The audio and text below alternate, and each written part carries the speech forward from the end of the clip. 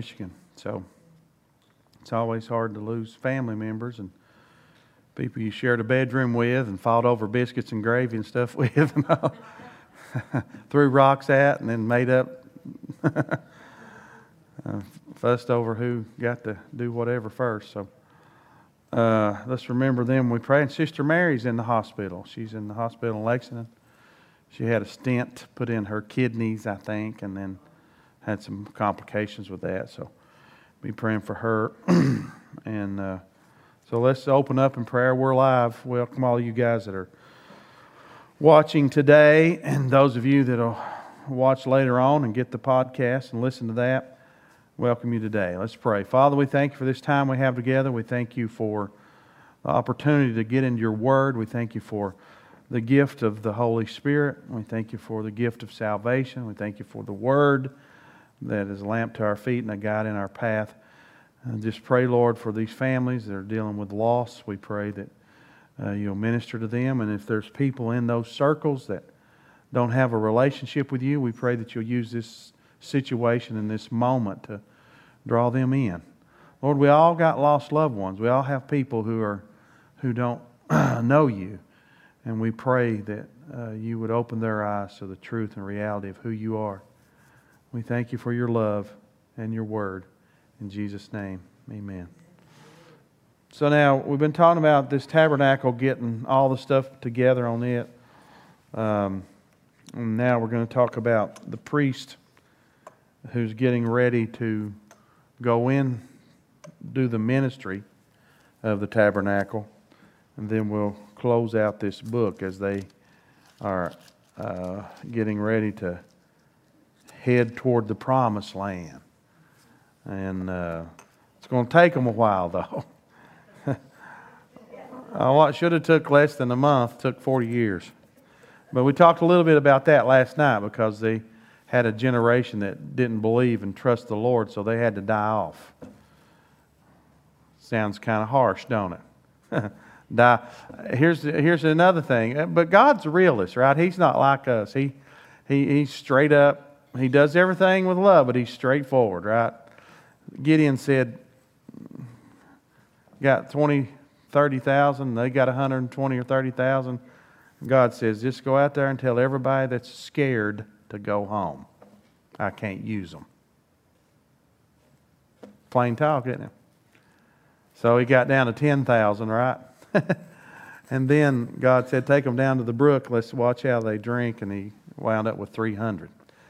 So I don't know what that says, but there's a lot of people that live their lives in fear. And they're afraid of everything. And God does not. I think that's a little bit offensive to God. After all He's done for us and all that He's proved Himself over and over. You just look around creation, look in the mirror, look at your own life. Probably everybody in this building could have been dead a few times already. Situations, right, that God's just showed up in. So He deserves to be trusted. And so they're getting ready to take off, carrying this tabernacle, and they'll be setting it up at locations. The cloud will follow them in the day, and the pillar of fire by night, and all that will be going on as they head on that direction. God's presence. Chapter 39, verse 1 of Exodus says, of the blue, purple, and scarlet thread they made the garments of ministry for ministering in the holy place, and made the holy garments for Aaron as the Lord had commanded Moses. He made the ephod of gold, blue, purple, and scarlet thread, and we talked about all these colors last week. The fine woven linen, and they beat the gold into thin sheets to cut it into threads. The work of it with blue, purple, scarlet thread, and the fine linen, and the artistic designs. They made these shoulder straps, coupled them together. They coupled together its two edges and the intricately woven band of the ephod. The same workmanship, woven of gold, blue, purple, scarlet thread, woven linen as the Lord had commanded Moses. They set these onyx stones, enclosed its settings of gold. They were engraved as signets are engraved in the names of the sons of Israel. We talked about all this, these guys, a little bit last week. He put them on the shoulders. The ephod is a memorial of stones, the sons of Israel as the Lord. So we saw last week, we talked about how God was typifying. He was bearing them on His shoulders. He was carrying them above His heart here. He made the breastplate artistically woven like a workmanship of the ephod, gold, blue, purple, scarlet thread, fine woven. He made the breastplate square, the doubling of it, the span of its length. And He set the 4 rows of stones. We talked about all this, how that they put these stones in there, and each stone representing the sons or the tribes. The second row with the turquoise, the sapphire and diamond. The third row, the jacinth, the agate, and the amethyst. The fourth row, the beryl, the onyx, and the jasper. All these things were enclosed. There were 12 stones according to the names of the son of Israel, according to their names engraved in the signet. Each one had its own name. I'm running through this quickly to get us set back up for today because we already covered this. And they made the chains for the breastplate, the ends, the braided cords, pure gold. They also made 2 settings of gold, 2 gold rings, put 2 rings on the 2 ends of the breastplate. So these things were all kind of designed like everything else He was doing to typify unity, salvation, redemption, deity, or divine, I should say divinity, the blood of Christ. All these colors were significant in what God was preparing to show us as His Son would come into there. They made 2 rings of gold, put them on the 2 ends of the breastplate, on each edge of it. I'm sorry, I skipped a verse. And they put the 2 braided chains of gold in the 2 rings, the ends of the breastplate. The 2 ends of the 2 braided chains they fastened to the 2 settings and put them on the shoulder straps of the ephod in front. They made 2 rings of gold, put them on the 2 ends of the breastplate, the edge of it, which was on the inward side of the ephod. They made 2 other gold rings, put them on the 2 shoulder straps underneath the ephod toward its front, right at the seam above the intricately woven band of the ephod, and they bound the breastplate by means of its rings to the rings of the ephod with a blue cord, so that they would be above the intricately woven band of the ephod, that the breastplate would not come loose from the ephod as the Lord had commanded Moses. So after all the furniture was made, they made all this, and we talked about most of this last week. They made all this garment work for the priest and the high priest, and getting them ready to minister before the Lord. So let me show you what God's intention was. God was going to use this tabernacle before they landed in the Promised Land, and this tabernacle was going to be in the center of the camp. And they would put the tribes, they were distributed, as we've talked about before, in different places, but God would be in the center, just like when they finally arrived at the Promised Land. So me, you, and they, God wanted, He should be in the center, and everything would revolve around Him. That's the way God designed it. Physically, in the Old Testament, that was portrayed. In the New Testament, that's the way we're supposed to set up our lives. God should be in the center of our life, and everything should revolve around that, right?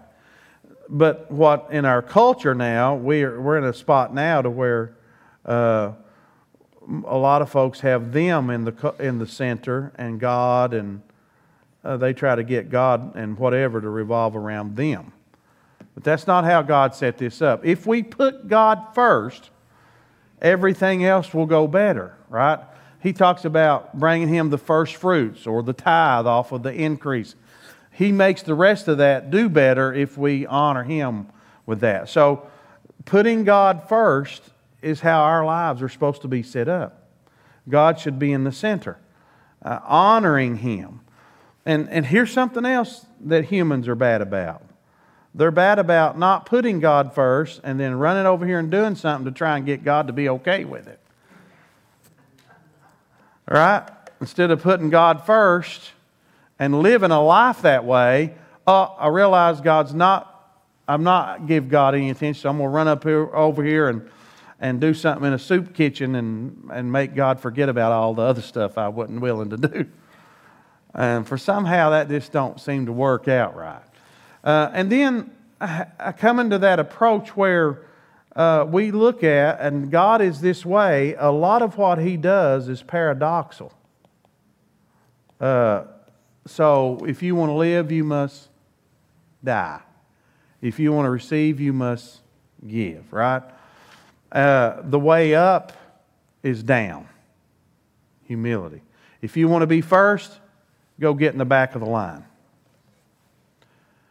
And I don't say this boasting, but I've never asked anybody to preach. Never. I don't want to go in my own. I want to make sure God is sending me.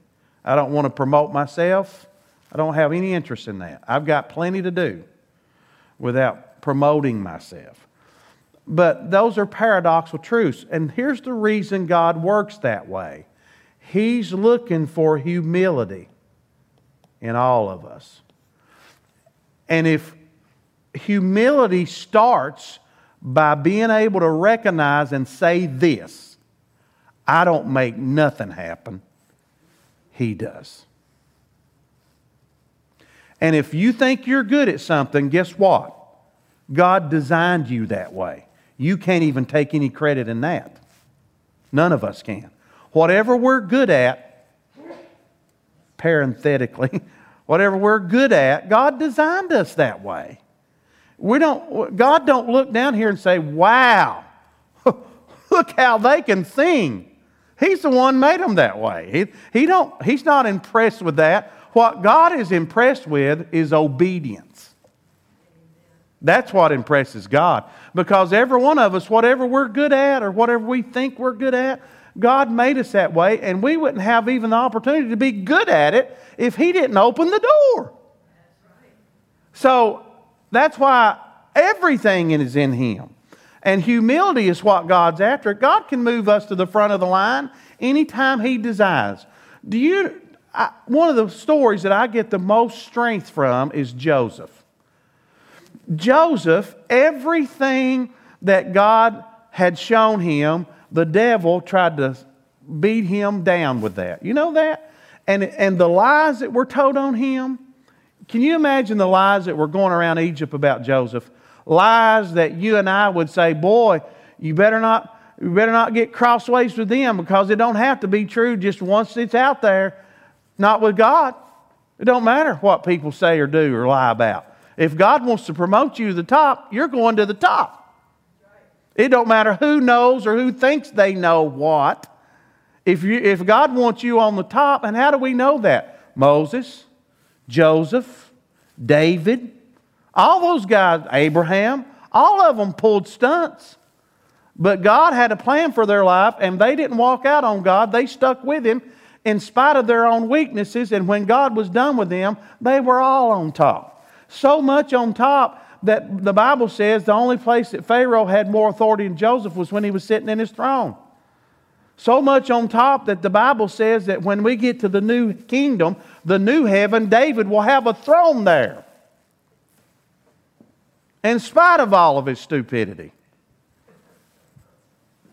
So Joseph, they was going to kill him till Judah stepped up and said, nah, let's not do that. Let's sell him. The lesser of the two evils. And then they sold him. He goes down as a slave, gets bought by Potiphar, raises up to the top. Potiphar's wife lies on him. And boy, that had to be a scandal in Egypt, right? Sent him back to prison. There he's stuck in prison again. He keeps honoring God, keeps letting God use him in prison. Most people would have got mad at God. I'm talking about Christians. Most of them would have been ticked off at God. I mean, one time is enough, right? Being sold as a slave. And now, look, but Joseph just kept being faithful. He just kept being faithful. And God, the Bible says God blessed everything He put His hand to. Even blessed him while he's in the prison. But most Christians even would have been down there whining, feeling sorry for themselves in the jail. Am I telling the truth? I'm telling the truth. Because then he's back to the back of the line, right? You can only imagine how he had to battle, though, right? He gets sold into slavery. He's in Potiphar's house, probably out in the barn for a while, whatever. Next thing you know, he's running Potiphar's house. The Bible said he knew more about what Potiphar had than Potiphar did. That's how much he trusted him. So he's coming back to the front of the line. Then, bam, gets lied on, mistreated, back to the back of the line. Can you imagine? And you think you got problems. Just think about that. His own brothers turned on him, sold him into slavery, was going to kill him, sold him into slavery. He goes to the back of the line. He's in the front of the line. His dad's high on him. Then he gets these visions from God. Then bam, he goes to the back of the line. Then he gets back up. He's almost to the front of the line. It's almost time for him to get his deal. Bam, right back to the back of the line. I draw strength from that because I see a man that refused to be denied. Just like those people in the New Testament. The kingdom of heaven suffers violence, and the violent take it by force. People who refuse to be denied. Jacob was that way. Jacob was a knucklehead too. But guess what?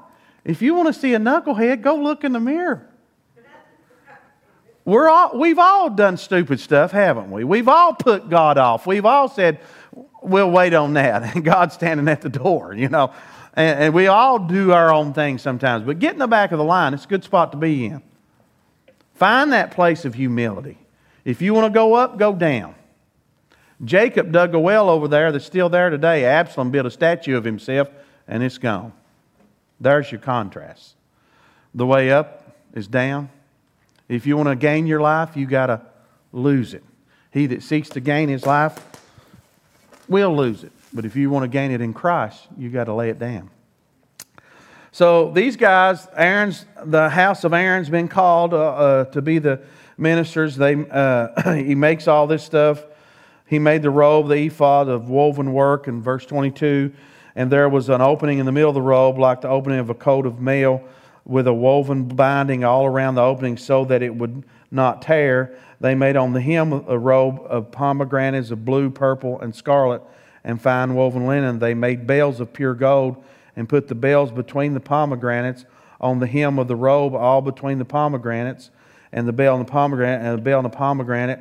So you could see, and I've got pictures of this I probably should have brought out, but there's a bell and a pomegranate all around the hem of his garment. So the bell makes a distinct sound when it's separated from the other bells. If you get a bunch of bells all together, they're just going to sound like a bunch of clanging metal. But when they're separated that way by the fruit, right? When you get into the New Testament, this is speaking of the Holy Spirit. It's the Holy Spirit who gives us the fruit of the Spirit and the manifestations and the gifts of the Spirit. If you go to Romans 12, you have the gifts of the Spirit. If you go to 1 Corinthians 12, you have the manifestations of the Spirit. And I like to distinguish between those because a manifestation is a little different than a gift, and it has more spiritual force behind it, and it's not something we possess. In other words, if you get a gift, that's something you've been entrusted with to be a steward over. A manifestation is when the Holy Spirit comes up on you and uses you and I in a supernatural way, but we don't carry that with us. We can't, because if that were true, if you had the manifestation of healing, then you could go to the hospital and wipe everybody out. Say, go, you're discharged, right? But sometimes the Holy Spirit rests on you when you pray for somebody and they get healed. That's the power of the Holy Spirit. It's a manifestation. And then you got the fruit of the Spirit in Galatians, right? Those 9 components that make up the fruit of the Spirit. So here you got the fruit of the Spirit and you got the power of the Holy Spirit represented, the gifts and manifestations. But without the fruit, those bells would be nothing but an old loud clanging cymbal. Now that takes us to 1 Corinthians 12, right? He said, I don't care if you've got faith that'll remove mountains, or if you speak with the tongues of angels, or if you give everything to the poor, or if you give your body to be burned. He said, if you ain't got pomegranates, if you ain't got love, you don't have nothing. It ain't profiting you anything. And so what we do is we get Christians who just go major after one thing. That's their whole goal, is I want one thing. Instead of letting the Holy Spirit distribute those bells and those pomegranates equally and balanced in our lives, right? Let's just face it. You can go to some churches and think, well, those people are crazy. And you can go to some churches over there and you think the Holy Spirit ain't been in this church in 40 years. You got both extremes, don't you? Because they major on one thing. They don't get the bells and the pomegranates distributed correctly in their lives. We're not any more spiritual because God uses us in that way. That's God. That brings me back to this humility. Be careful about taking credit for something that God's doing. He's the one that's doing it. Most of the time, if somebody tells me I did a good job, if you've told me that, you've probably heard me say this. I say I had good help. The Holy Spirit. Right? Because I'm not good enough to do this stuff on my own.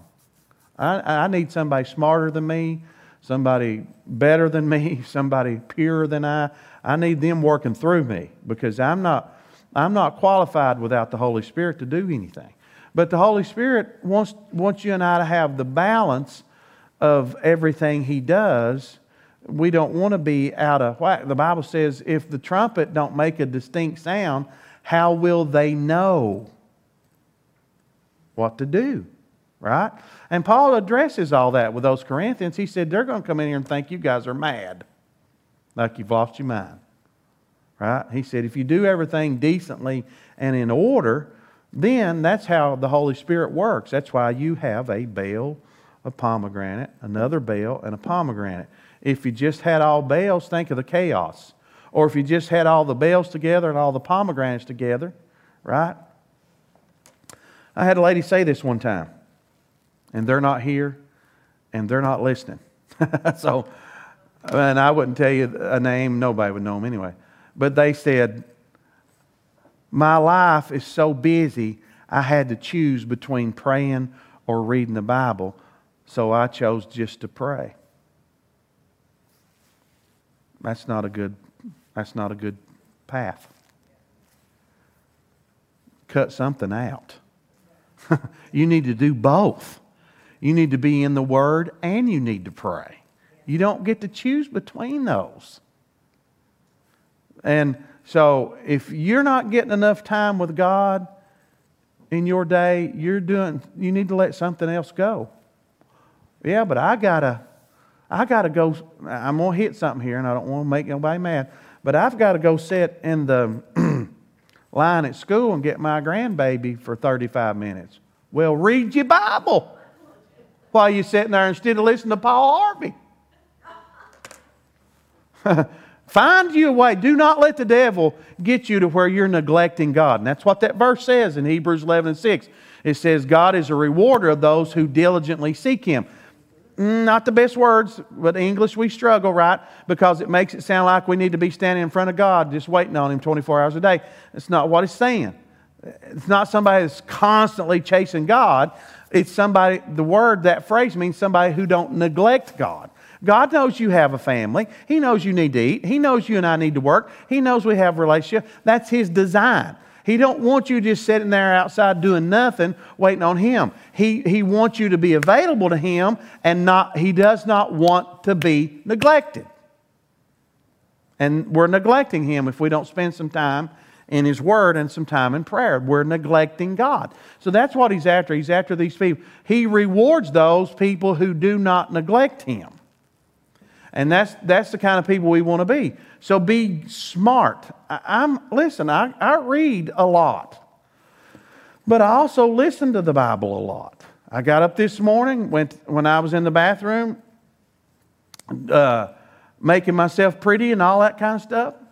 I had the Word playing. Letting the Word minister to me while I was milling around in the bathroom for about 20 minutes.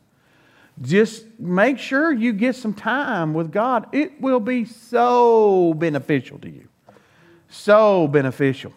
You're never going to be disappointed being in God's will. You ever think about that? You and I are never going to be disappointed when we're in God's will. Because His will is the greatest thing in the earth. And when you step into that, that's the place we'll all be the happiest. And so He's got all these going around the hem, the bale and the pomegranate, all around the hem, and of the robe to minister in, the Lord had commanded Moses.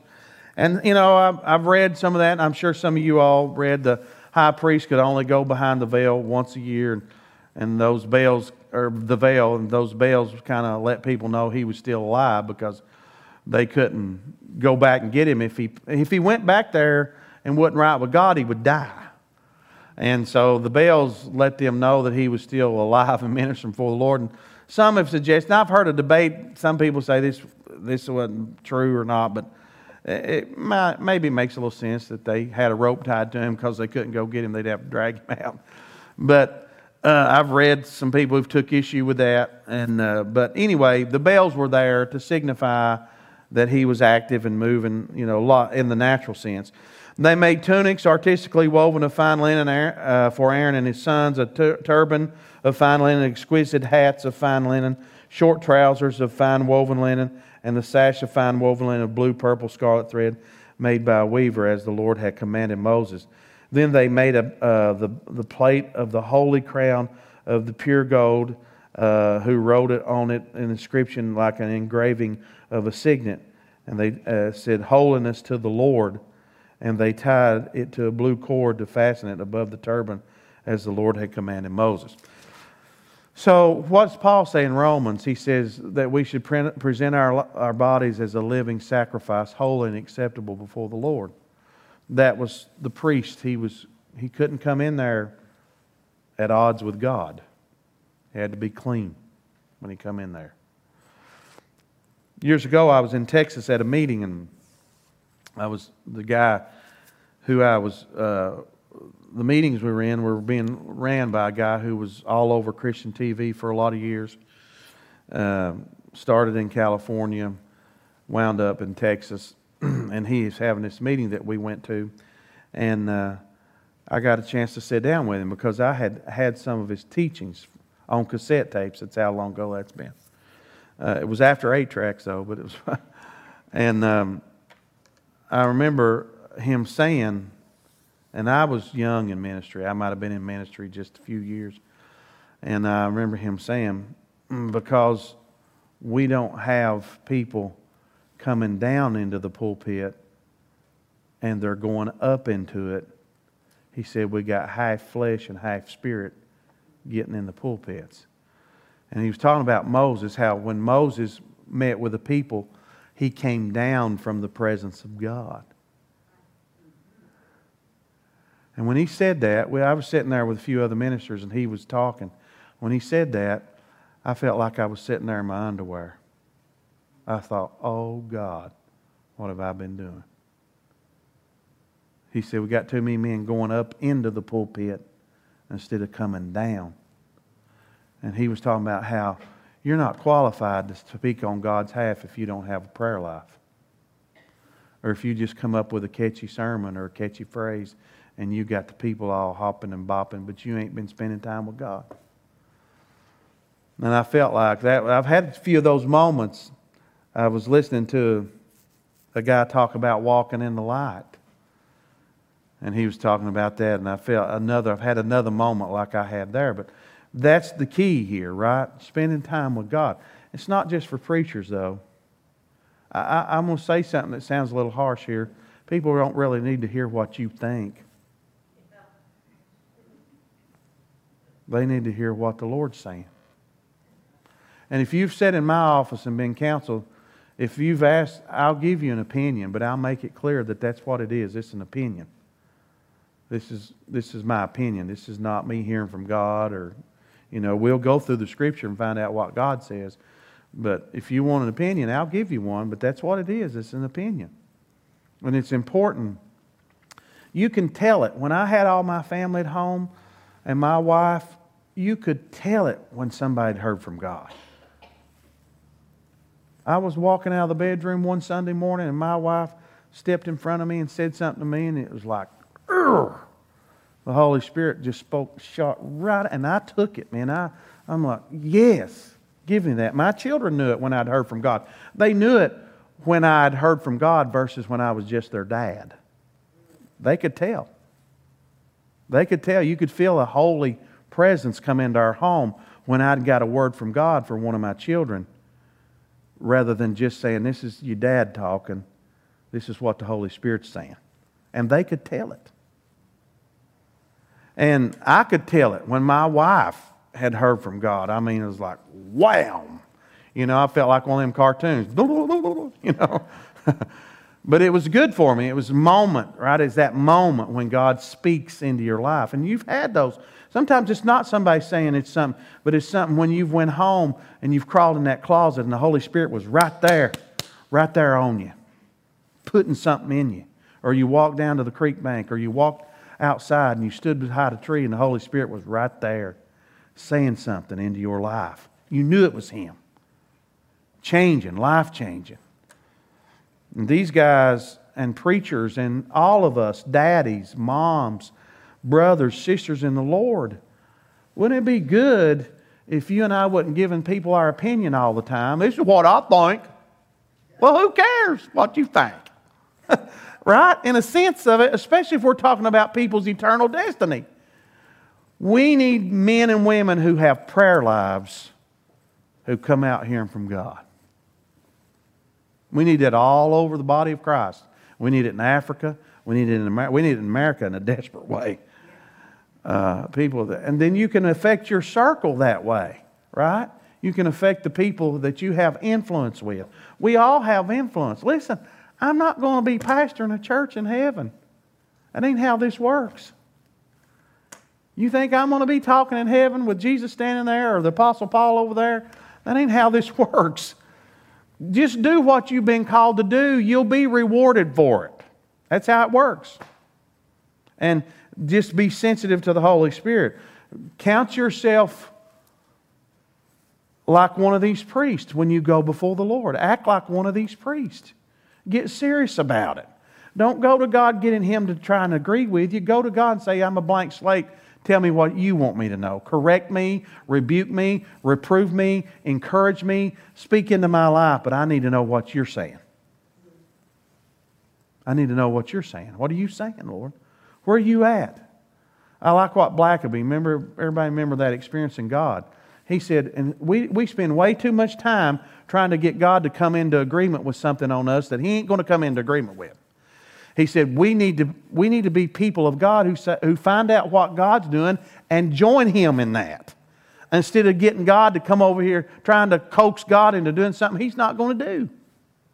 He said the best plan of action for a Christian is, and most everybody remembers that experience in God, is to find out what God's doing and get involved with it, right? These people didn't get to go build another little church house. They had to support the tabernacle. They didn't get to go, well, look what God's doing. Let's go do one over here. No, that wasn't the plan. You get involved in this one. You bring your gold. You bring your mirrors right here. You bring your scarlet thread. You bring your red, the blue and purple thread. Your silver. Bring it here. This is what God's doing. Get in on what God's doing. Don't try to go do your own thing.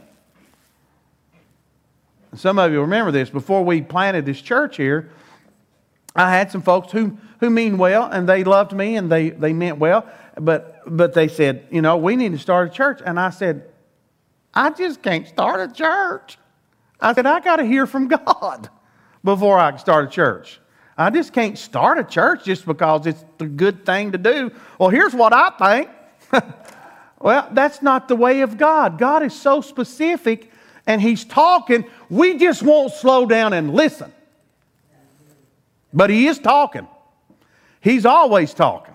He wants to speak into our lives. He wants to give us direction. Well, when I went to the monastery, the Holy Spirit showed up. That's right. He showed up at the monastery. I had a vision at the monastery, plain vision. That's why this church was birthed, because a lot of you all were praying and God gave the vision. But I had to get an okay from God. You just don't do stuff. That's what's wrong with half the church. They're just doing stuff.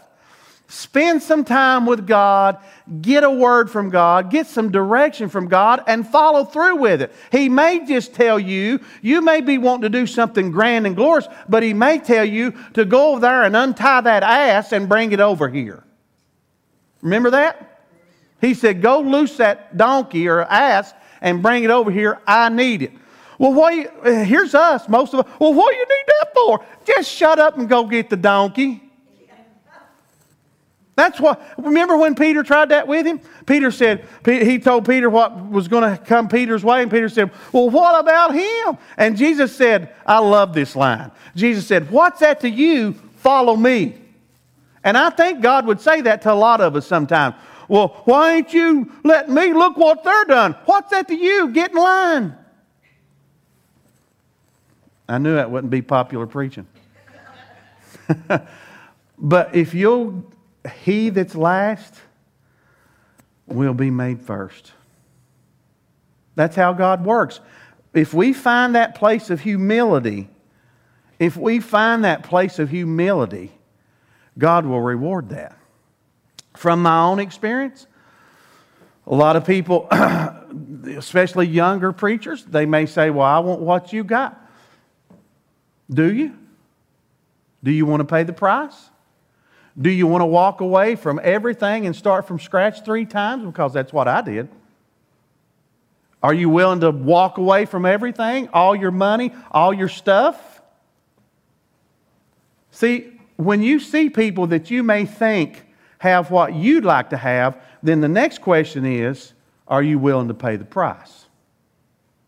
Are you willing to pay the price? And I know a lot of people that aren't willing to pay the price. I know people I love that got called to do something, but they wouldn't quit their job. They wouldn't pay the price. They wouldn't take the persecution. And that's what happens to all of us. We got to find a place of humility that says, God, I'm trusting you no matter what I see with my eyes. And that's who He's called us to be. And He says, holiness to the Lord. We should take that approach as we come before the Lord. Thus, all the work of the tabernacle of the tent of meeting was finished, and the children of Israel did according to all the Lord had commanded Moses. So they did, and they brought the tabernacle to Moses, the tent and all its furnishings, its clasps, its boards, its bars, its pillars, its sockets, its covering of ram skin dyed red, the covering of badger skins, and the veil of the covering, the ark of the testimony with its poles, and the mercy seat, the table and all its utensils, and the showbread, the pure gold lampstand with its lamps, the lamps set in order, all its utensils, and the oil for light, the gold altar, the anointing oil, the sweet incense, the screen of the tabernacle door, the bronze altar, its gate bronze, its poles, and all its utensils, the laver with its base, the hanging of the court, its pillars, its sockets, its screen for the court gate, its cord, its pegs, its utensils, its service, the tabernacle, the tent of the meeting, and the garments of the ministry to the minister in the holy place, the holy garments for Aaron the priest, his son's garments, to minister as priests, according to all the Lord had commanded Moses. So the Lord of Israel did the work. Then Moses looked over the work, and indeed they had done it, and the Lord, as the Lord had commanded, just so they had done it. And Moses blessed. So they all honored him. One of my heroes that's alive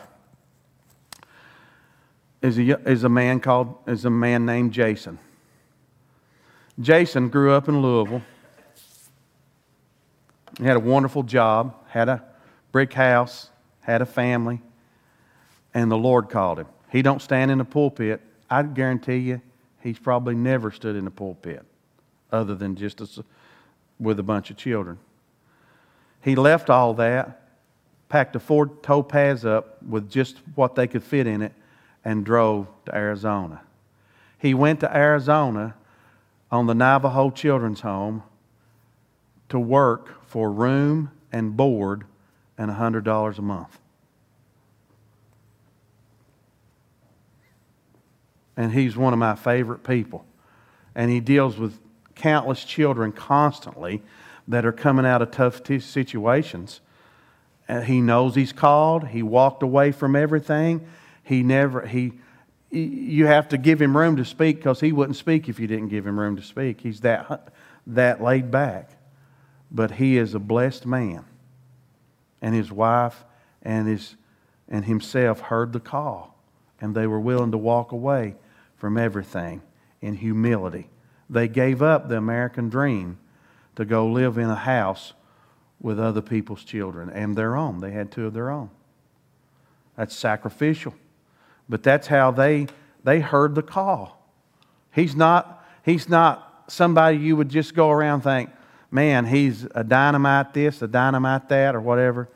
But he's probably one of the best guys I know on this planet, because he's full of humility and he answered the call.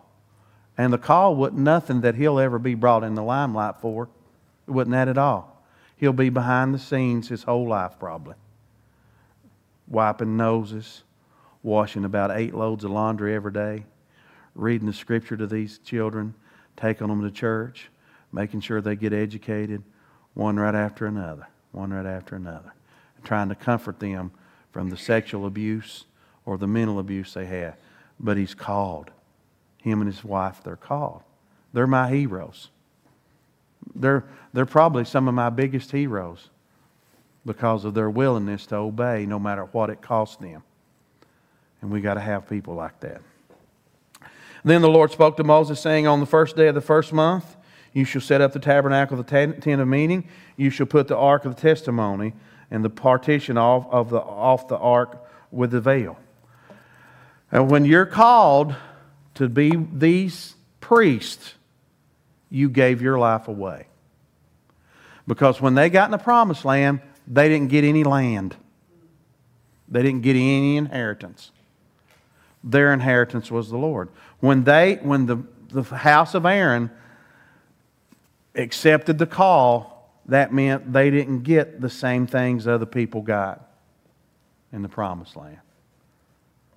When Jason and them heard the call to minister, they're ministering for the Lord.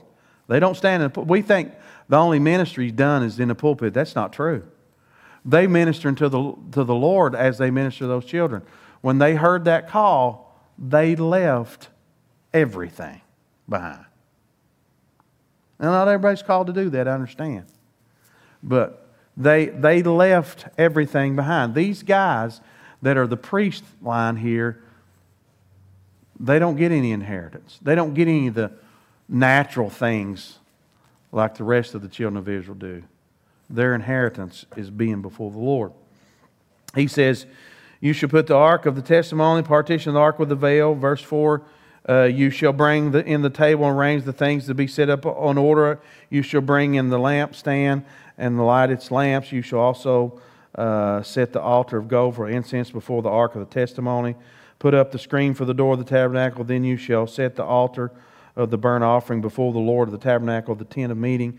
And you shall set the laver between the tabernacle of meeting and the altar and put water in it. You shall set up the court all around.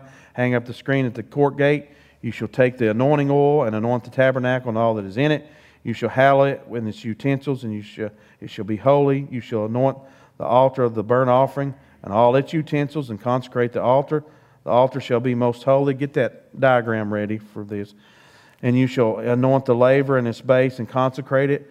Then you shall bring Aaron and his sons to the door of the tabernacle of meeting. You shall wash them with water. You shall put the holy garments on Aaron, anoint him and consecrate him, that he may minister to me as priest. You shall bring his sons to clothe them with tunics. You shall anoint them. You anointed as you anointed their father, then that they may minister to me as priests for their anointing.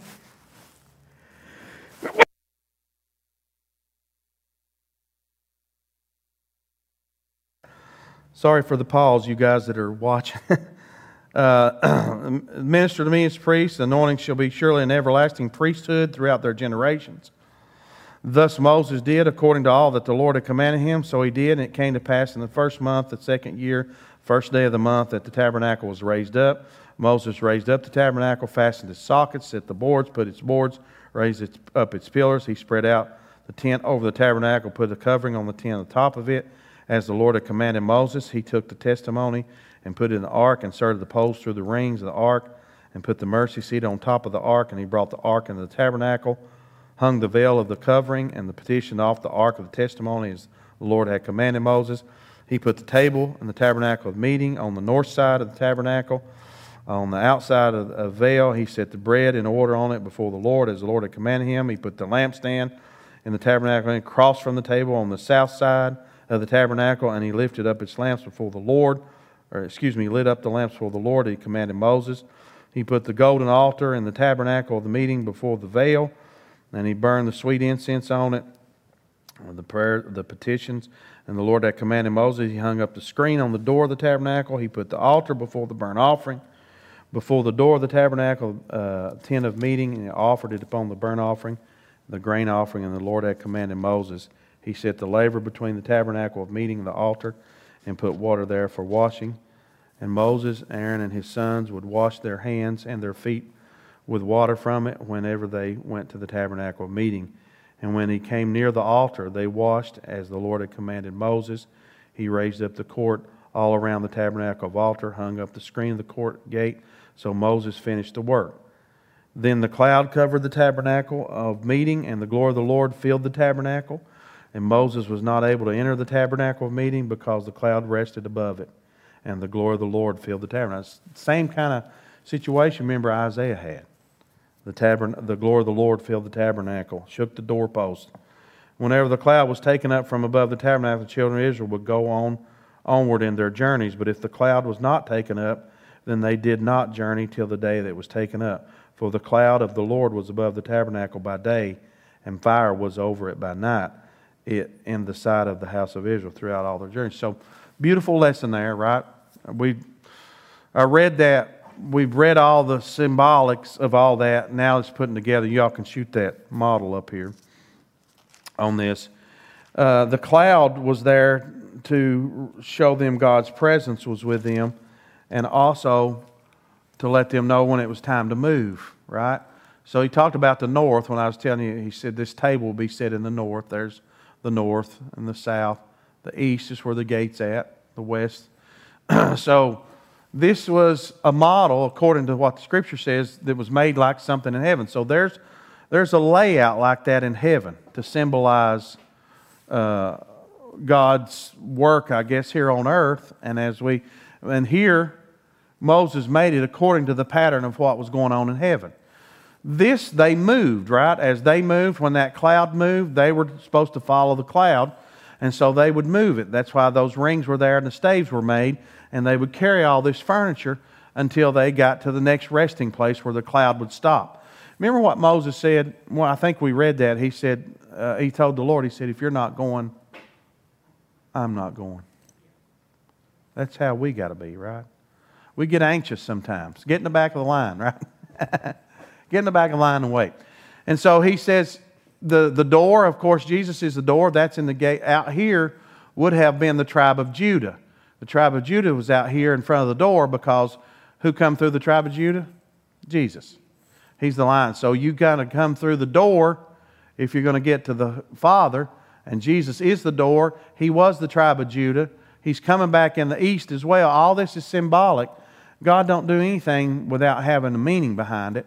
And then, of course, you can see the layout of the cross. We've talked about that many times. Here's the cross. And then we use this as a prayer journey, which you're going to hear about again this Sunday. This is a prayer journey. We're going to go into that in depth because it's time. We don't need 10 people praying in this church. We need everybody praying. We're in that stage in the history of time and in our country, and as we race toward the end of time, we need people praying. We need people spending more than a minute and a half on their knees. And so we're going to talk about that, but we'll finish this Exodus teaching up with that rally cry on Sunday. But as you look through all this, he's symbolic of the work of Christ, right? He's our sacrifice. We're washed in His blood. He gives us communion with the Father through Him. He lights up our lives. He's the sweet smelling aroma. And His blood was poured out on the ark to cover our sin and the law and all that. Then it also speaks to us in so many ways, but we use this model for our prayer journey, not to be legalistic, but to give people an idea of how they can go wait on the Lord. That's one of the terms that's used in the Scripture, is how we wait on the Lord. So we come in His gates with thanksgiving, we go into His courts, we continue that praise, and then we're met with that altar. So this same furniture that you're looking at, when they got into the Promised Land and they built the tabernacle or the temple, they put this all in it. Of course, it's way more elaborate. But this shows to us, as we sum up this book here, this shows to us the plan of salvation, of course. It shows to us the work of Christ. It shows to us how we're to approach God, how we can spend time with God. But more than, I wouldn't say more than what Christ has done, but along with what Christ has done, this model, this tabernacle, shows us God's willingness to hang out with us. And if that's not humbling, it ought to be. because we didn't deserve His mercy. We didn't deserve His grace. All our righteousness was like filthy rags. But He desires to dwell with us. That right there.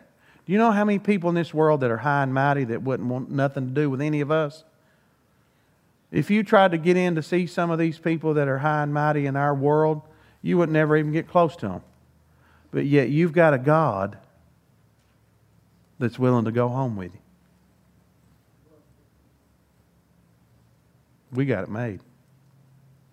We have it made. Lord, we thank You for this study. It's been good to us. Your Word is so wonderful. We thank You for all the things You've taught us with the book of Exodus. And we thank You for the sacrifice that's portrayed by this tabernacle, that You laid Your life down, Jesus, for us.